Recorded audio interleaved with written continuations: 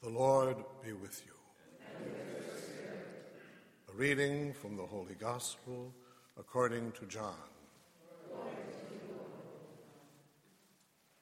Many of the disciples of Jesus who were listening said, "This saying is hard. Who can accept it?"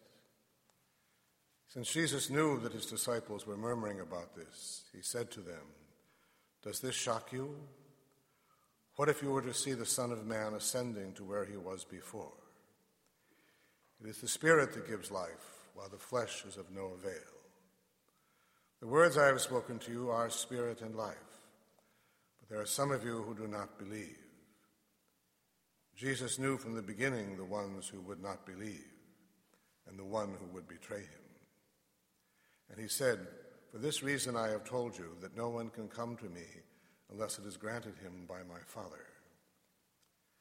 As a result of this, many of his disciples returned to their former way of life and no longer walked with him.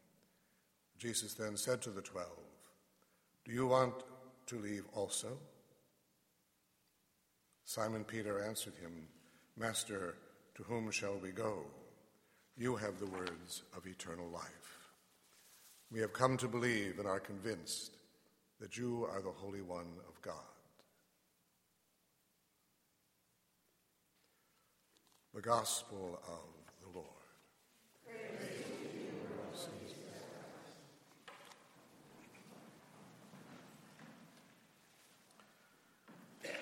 We see the growth and the power of the church in the reading from the Acts of the Apostles. But in the Gospel, we see the great strength of the church in the Lord giving us the bread of life. And notice again that many will simply not accept it. This saying is a hard saying. Who can accept it?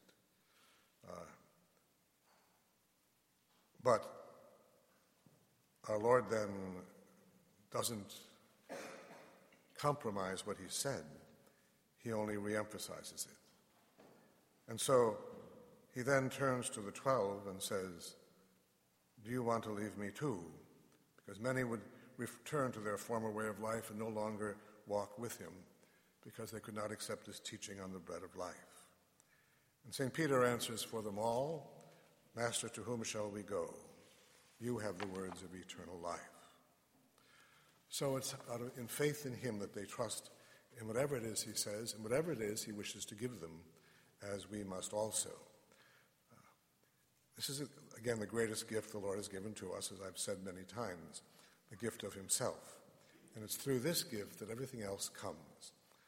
All the other gifts that we receive, all the other graces that come to us begin with the Eucharist and go back to it.